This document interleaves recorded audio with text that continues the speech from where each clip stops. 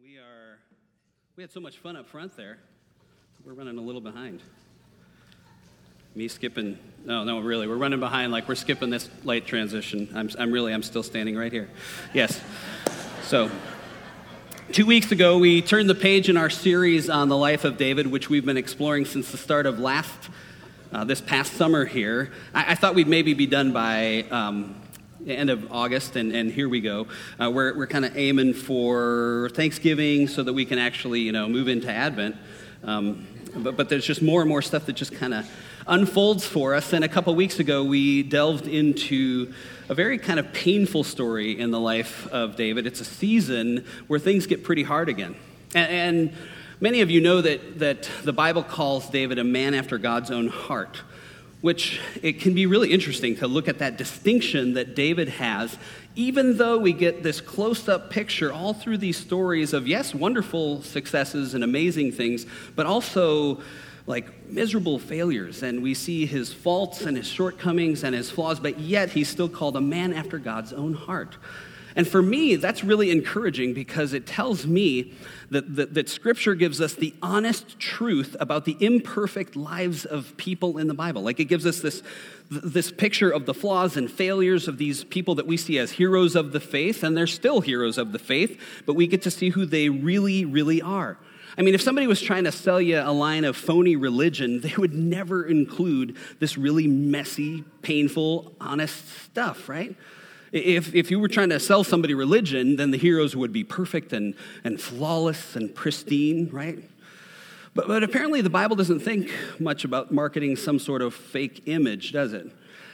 I mean, seriously, if you were trying to create a religion where you wanted people to read a book and decide, yes, this holds the great truths of life and faith, wouldn't you just include a bunch of perfect people who you go, oh, look, it worked for them, right? They followed the formula, and here's their happy, picture-perfect life. But the good news is the Bible is truthful and it is real, and the truth is there are no perfect people. And so if we're dealing with real lives like Scripture deals with real life, it's good news to know that we can be honest enough to know that God loves and works through the messiest of people and circumstances. And apparently it delights him to work through imperfect people. I just looked through Scripture, right? People like Abraham and Moses and Joshua and Samson and Samuel and people like David, people like the disciples and the apostles, knuckleheads like the apostle Peter and Paul. And then he works through people like you and me, doesn't he? So the fact that the lives in Scripture are shown with this unvarnished honesty gives me great hope. And for me, it makes Scripture even more trustworthy because I believe it's real. Now, this past couple Sundays, Yvonne spoke last week, and didn't Yvonne do an amazing job last week? Yes, very courageous. Amazing. She is such a great preacher, and we told the story her week and the week before about 3 of David's children, his son Amnon, and Tamar, daughter, and another son, Absalom. It's a heartbreaking story. In the first part of the story, we saw that even though, again, David was a man after God's own heart, we see this pattern of passivity when it comes to his family. And to recap that story, Amnon was David's firstborn son, so he was the heir, and we're told in that story, and we're not gonna camp out on that, we're gonna move on, but just so you have context if you weren't here, Amnon developed a sexual obsession with his sister Tamar and comes up with a plot to lure her to his room while he pretends to be sick. And so she goes in. She thinks she's just going to serve her sick brother some food. And then he tries to, he violates her. He violates her because he's stronger. And then after that, his obsession turns to hatred, and he kicks her out. And he was counting on her to keep silent, to play along with his plans for the cover-up, but she heroically took a stand by rending her garments, showing that something terrible had happened to her. She did that in a way that people would notice and then waited. She waited for justice to prevail. She was betting her life on the fact that her father, the king, her father David, would do the right thing. She was betting her life on his character. This man that was said to be a man after God's own heart, and he had all the power of the throne behind him. She was betting he would set things right, that he would say something, do something, stand up for her, maybe show some of the courage that she had shown. But he did nothing. Her brother Absalom found out what happened. He takes her to go live in his home, and he doesn't really know how to help. He gives her terrible advice. He basically says, "Shh, don't take this to heart, sister," which is not helpful to say to any victim. But he doesn't know what to do. He hasn't been fathered well either. So brother Absalom takes Tamar in, and they wait for David to do something. And here's what the text says, 2 Samuel 13, verse 21. When King David heard about all of this, he was furious. Period. That was it. He did nothing.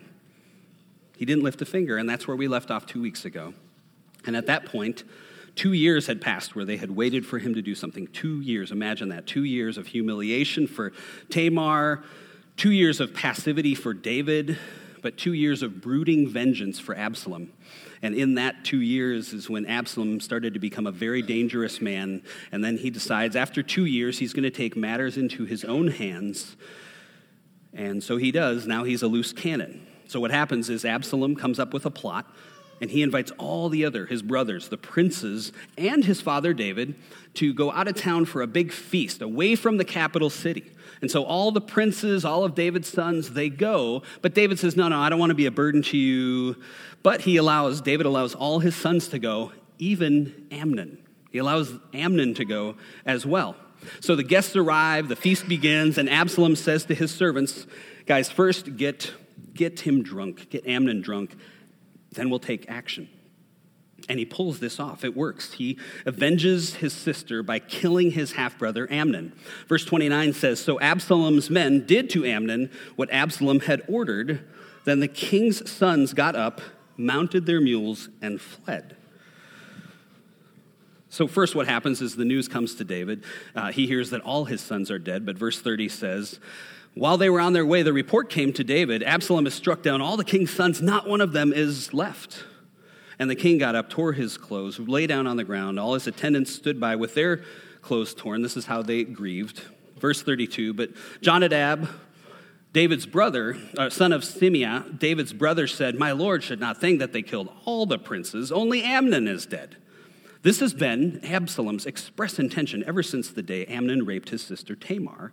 My lord the king should not be concerned about the report that all the king's sons are dead. Only Amnon is dead. Interesting, this Jonadab guy, he's the same one that helped Amnon plot to get Tamar in the mix, and now he's showing up as this, guy that has all the insider info. Interesting character. Verse 34, meanwhile, Absalom had fled. Like he knows, right? I can't stick around. So he runs away. He goes into exile, and he's banished, and he's gone for 3 years. So add this up, right? There's the violation of Tamar, and then there's 2 years that pass where all this builds up. And he kills his brother after 2 years, and now he goes to exile for 3 years, and now altogether it's been 5 years. Some amazing math, thank you. Thank you very much, right? But again, the sad thing is during that 3-year period, just like the 2-year period, David does nothing. He's passive. 3 years of no contact with his son Absalom, which if David had acted and engaged in the first place, Absalom might have done something different. The whole story could have gone on a different path. But passive David did nothing back then, and he does nothing in this part now as well. So finally, after... here's the next verse here, verse 37. King David mourned for his son every day.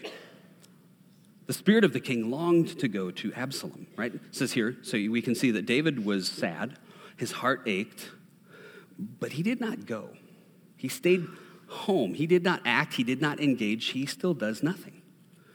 And so after 5 years now of passivity, Joab, who was kind of like the chief of staff for David, Joab intervenes in chapter 14 of 2 Samuel. Joab has this woman show up to speak to the king and tell him a story. And her story is, I'm a widow, and one of my sons killed my other son, so now people want to kill my living son to punish him for killing the other son, but then both of my sons will be dead, and I can't live with that.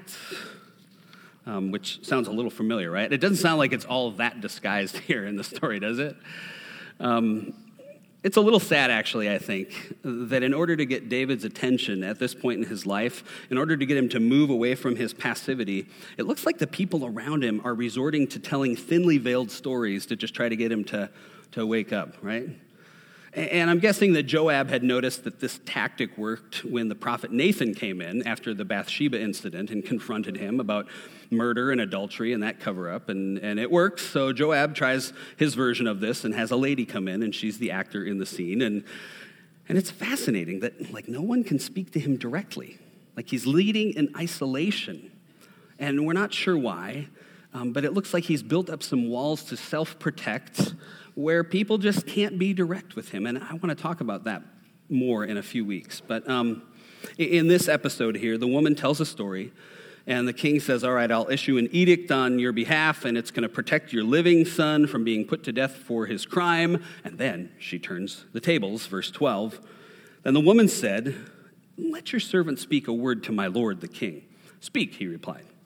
The woman said, why then have you devised a thing like this against the people of God? When the king says this, does he not convict himself? For the king has not brought back his banished son, right? You're going to do this edict to protect some other son. Her son is ostensibly here, but you wouldn't do that for your own son? Then she says in verse 14, like water spilled on the ground, which cannot be recovered, so we must die. But that is not what God desires. Rather, he devises ways so that a banished person does not remain banished from him. And that's an amazing truth right here, right? This unnamed woman says something so profound about the heart of God. And I don't want to skip past it because it's so profound, right? Just look at that last verse, like water spilled on the ground, which cannot be recovered, so we must die. But that is not what God desires. Rather, he devises ways so that a banished person does not remain banished from him.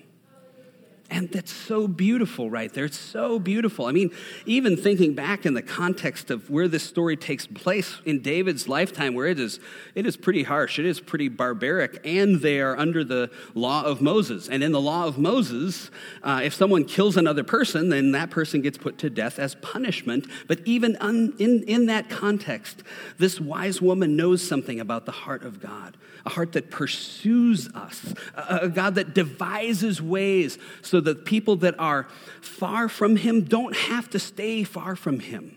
I love that it uses the word devises, right? He devises ways.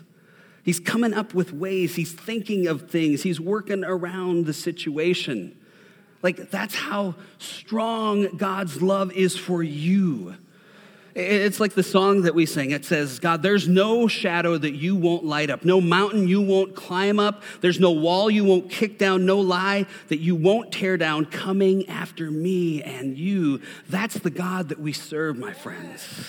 That is his love for you. That is part of the relentless pursuing heart of God for you and for me. And I didn't want to just read through it to the next verse without stopping here, because I think that this verse is in the middle of this story to remind us that no matter what the outcome of the story is, and spoiler alert, the outcome of this story is pretty crappy, okay? But even so, no matter what the outcome of the story is, God is continually inviting us to turn to him. Like, he's devising ways for you and I to choose to come home to his heart.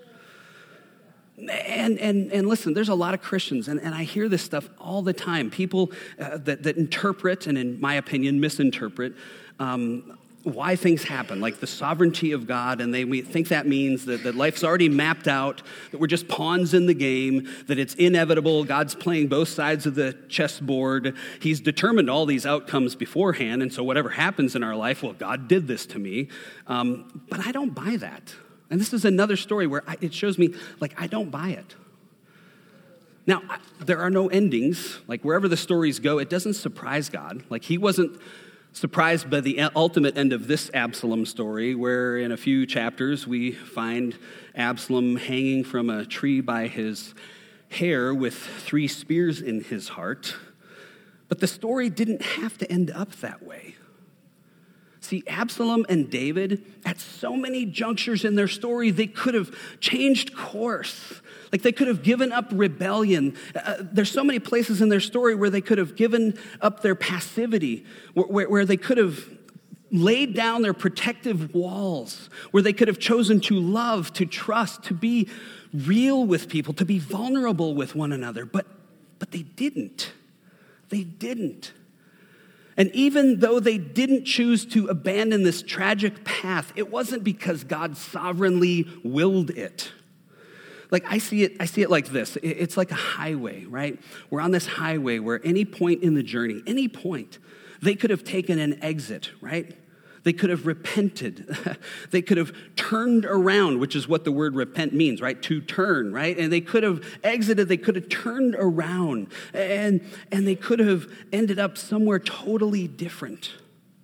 And because God is sovereign, He is sovereign. He knows the infinite possibilities of any of our free-willed choices outcome, right? Any place that our choice takes us won't surprise him. He knows where it could go.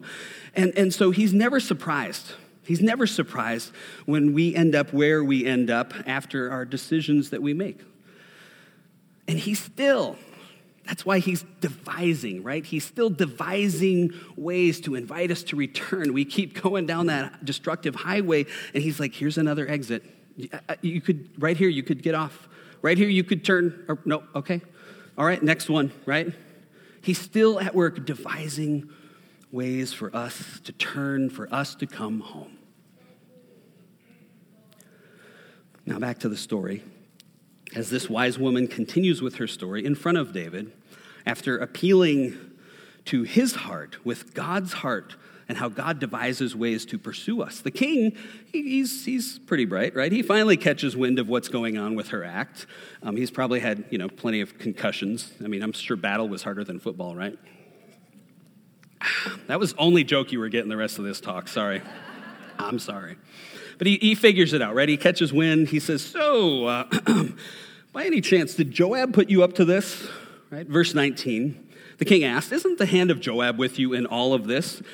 And she fesses up, oh, well, surely as you live, my lord the king, no one can turn to the right or left from anything my lord the king says, right? She's kissing up a little bit here. She's probably a little nervous now that the ruse has come to light. Yes, she says, it was your servant Joab. He did this to change the present situation. And then she kind of goes back into flattery mode here, says, oh, king, you have wisdom like that of an angel of God. Oh, king, you know everything that happens in the land. And it works, right? At the end of the parable here, it works. And David agrees to promise that Absalom could return from exile and he would not be harmed or punished. Or I should say, at least he wouldn't be harmed. So this is big news, right? Absalom now in the story gets to come home. 3 years of exile in another country, Absalom comes home to Jerusalem.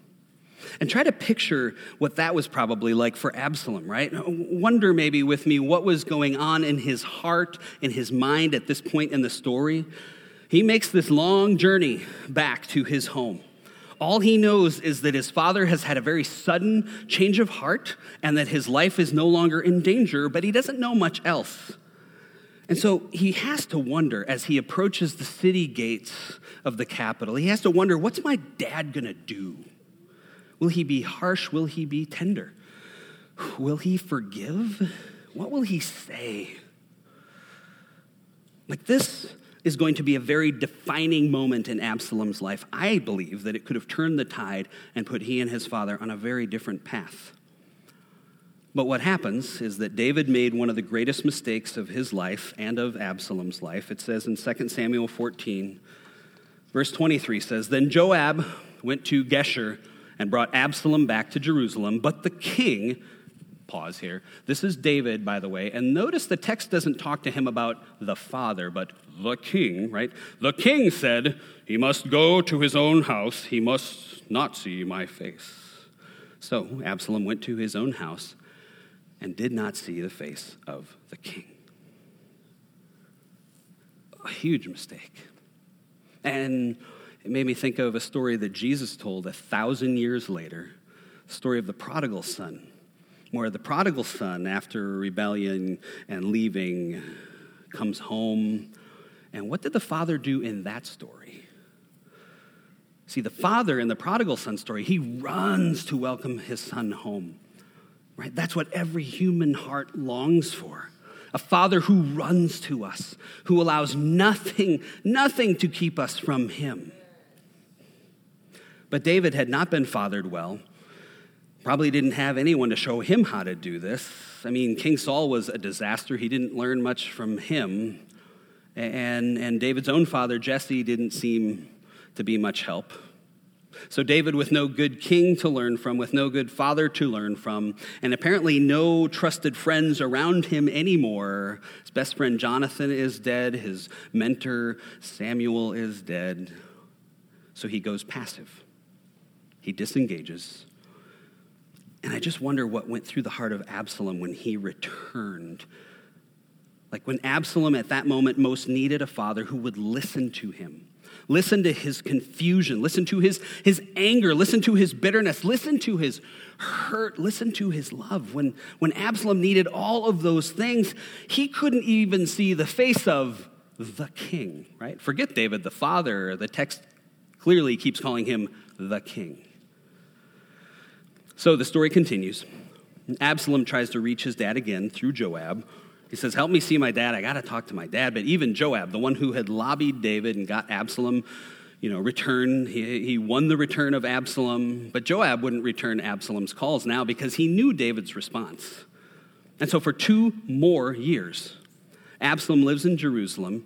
Think about this. He can see the palace every day, every single day. And everyone he sees knows him, and they know what's going on. Everybody knows that Absalom and his father don't see each other. So finally, he's so desperate, he goes out and he sets fire to Joab's fields. And doesn't do it secretly. This isn't like just trying to cause damage. He makes sure that he gets caught. And now Joab comes over and talks to Absalom and says, why have you done this? And essentially, Absalom, you can read the whole story later. I'm trying to breeze through it here and summarize. But essentially, Absalom said, I got to do something here to get my dad's attention. Like, I have to see my father. Let him condemn me if he wants to. And if he tells me I've done something wrong, if he's going to kill me, let him kill me. Or if he's going to love me, let him love me. But anything is better than this. Like, I can't do this anymore. I can't go on like this. And can you imagine the level of frustration and anger in the heart of a child when the only way they know how to get their dad's attention is to set a field on fire? And kids will do that, right?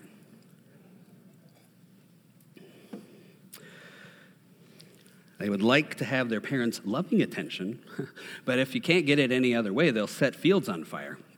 Like some of us have, in this room, some of us have used drugs or gotten in trouble just to get our parents' attention. And some of us who are parents have had kids, right, who have done all kinds of stuff to get our attention. And Absalom here, he sets some fields on fire. And so Joab goes and he makes some more arrangements because passive David is still not doing anything. Joab arranges for there to be a meeting, and there is. It's kind of this public deal. Chapter 14, verse 33 says, so Joab went to the king and told him this. This was after the field's on fire, and Absalom wants to see him. Then the king summoned Absalom. Get your hopes up. And he came in and bowed down with his face to the ground before the king. And the king kissed Absalom. Next chapter.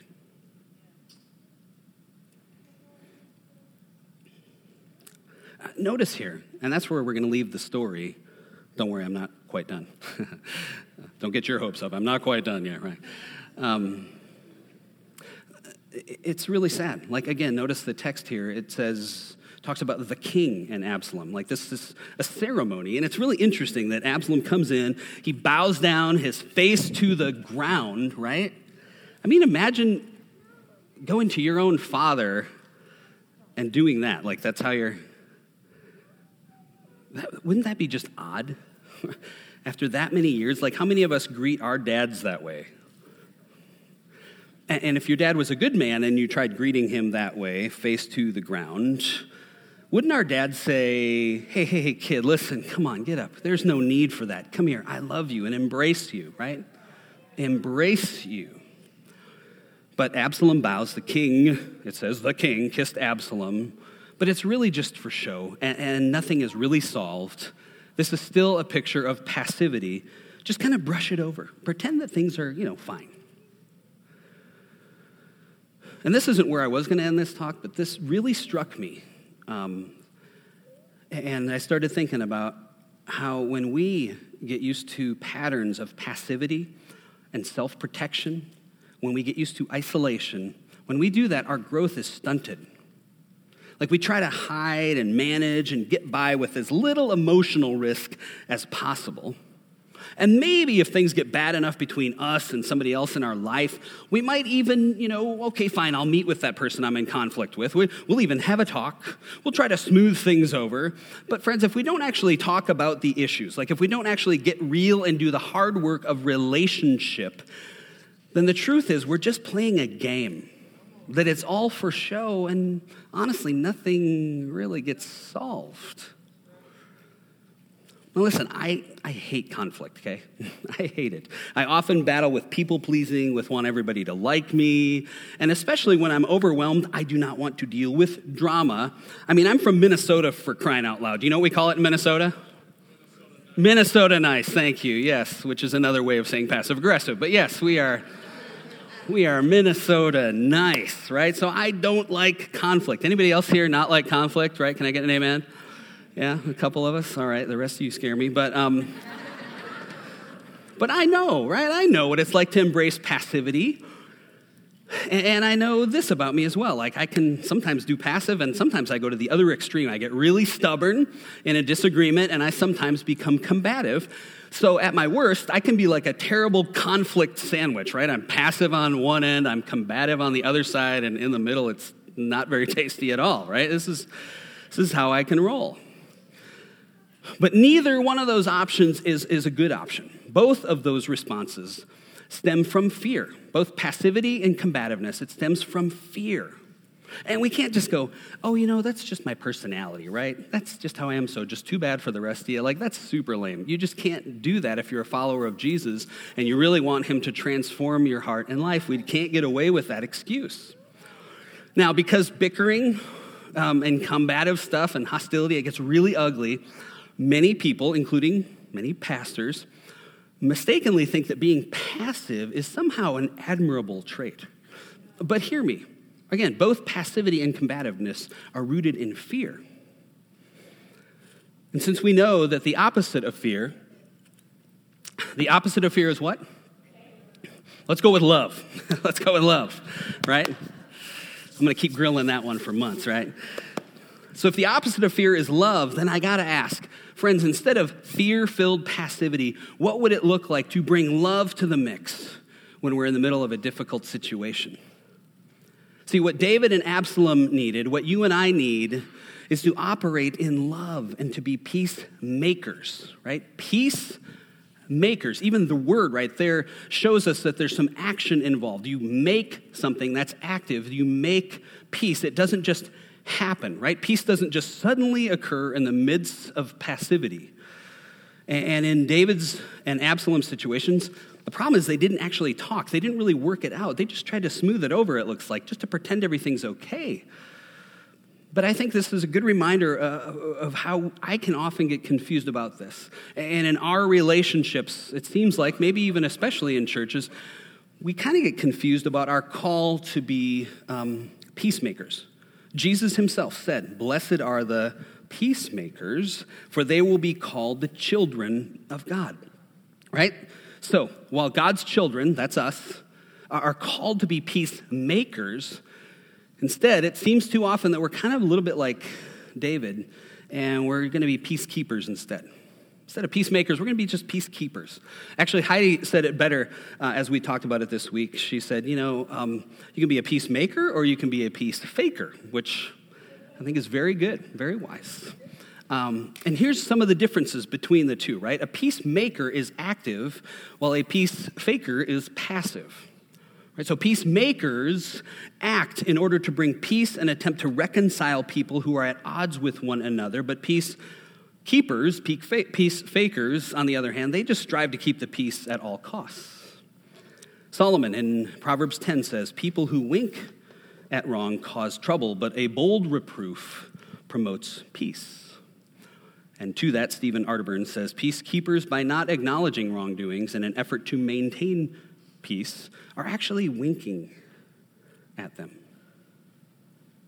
So peacemakers and peacekeepers are actually complete opposites of each other, which I think that's a good reason that peace faker is an even better description. For example, in the U.S., for about 100 years following the Civil War, Southern white men and women who were complicit in Jim Crow segregation would be a great example of peacekeepers or peace fakers, because they wanted to keep things as they were without working for change, without looking at their own stuff.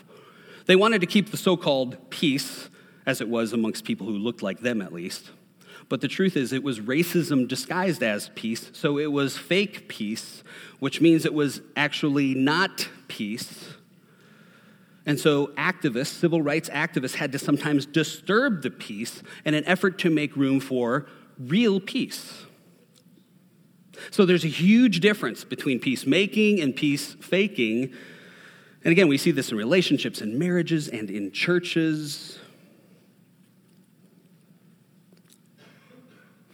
And in a few weeks, we're going to talk more about what it looks like in healthy relationships to move towards being peacemakers and being real in ways that actually create a community that is safe enough for people actually to be real about what's happening in their life and maybe see some growth and maybe see some healing and have the opportunity for more freedom and wholeness. Because, friends, everything has more power in the dark. Everything. So when we hide stuff in the dark, in the guise of pretending, oh, we don't want anybody to be uncomfortable, it doesn't work. It doesn't bring people to wholeness or health. Passivity excuses bad behavior.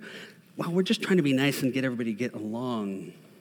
But the problem is, as we read on in the example of Absalom, instead, things get worse and worse, and more people now get harmed. It gets more destructive because we're trying to pretend everything is fine. Everything is fine. But what it takes for us to live in a healthy community, the kind of community that we are growing deeper into becoming here at Hope, is what the New Testament calls speaking the truth in love. Ephesians 4, verse 14, 15. "Then we will no longer be infants tossed back and forth by the wind, blown here and there by every wind of teaching, the cunning and craftiness of people in their deceitful scheming."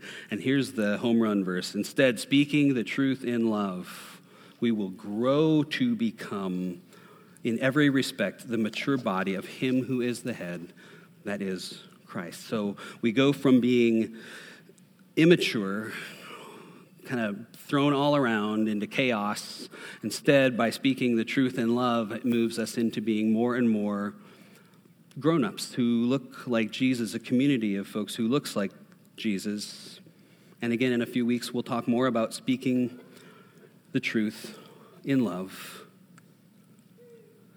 But I'm aware that as I wrap up here, that when we hear this story of David, it probably triggers some fathering stuff in us, maybe some parenting stuff. So if you're a parent and you have had kids, it can be real easy to get filled with regret and look at how we've blown it.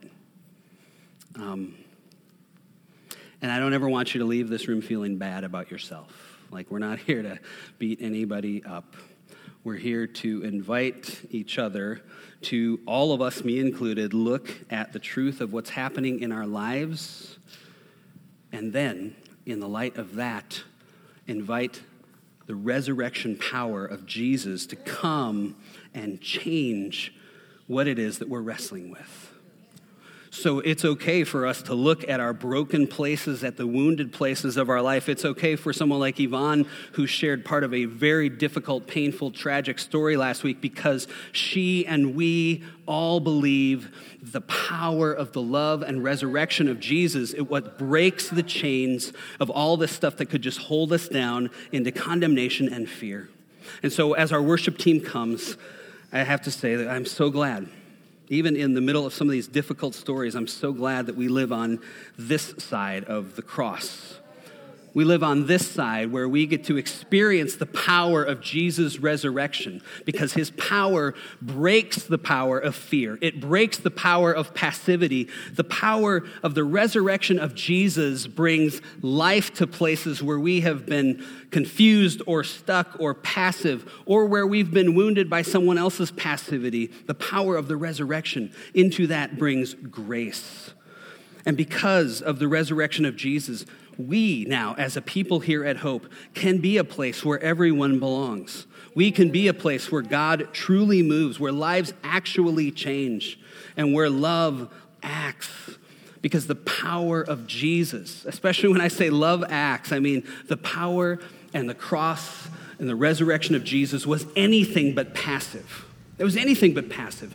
Jesus' work on the cross, his resurrection was active. It was the ultimate demonstration of love. So as we sing this closing song, maybe you do have something that you're carrying that you're weighed down with, or you feel horrible about, and you wonder what you can do to right a wrong. Instead of just focusing on that and living in shame and fear, invite Jesus to bring his resurrection power to your areas of failure, to the places where maybe you have been passive, where we can feel freed to look at all of our mess and our fear, all of our pain, all of our sorrow, all the places we've lived in fear and passivity. And as we sing about this power of Jesus, his resurrecting power, let's make it our prayer that Jesus bring life and resurrection to all the dead places in our life.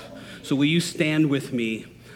Will you stand with me, and let's make that our prayer. Jesus, bring life and resurrection to all the dead places in my life, to all the places of fear. Will you bring life to all the places that seem hopelessly weak? Bring your strength to those relationships that seem damaged beyond repair. We ask Jesus for your resurrecting hope. Amen.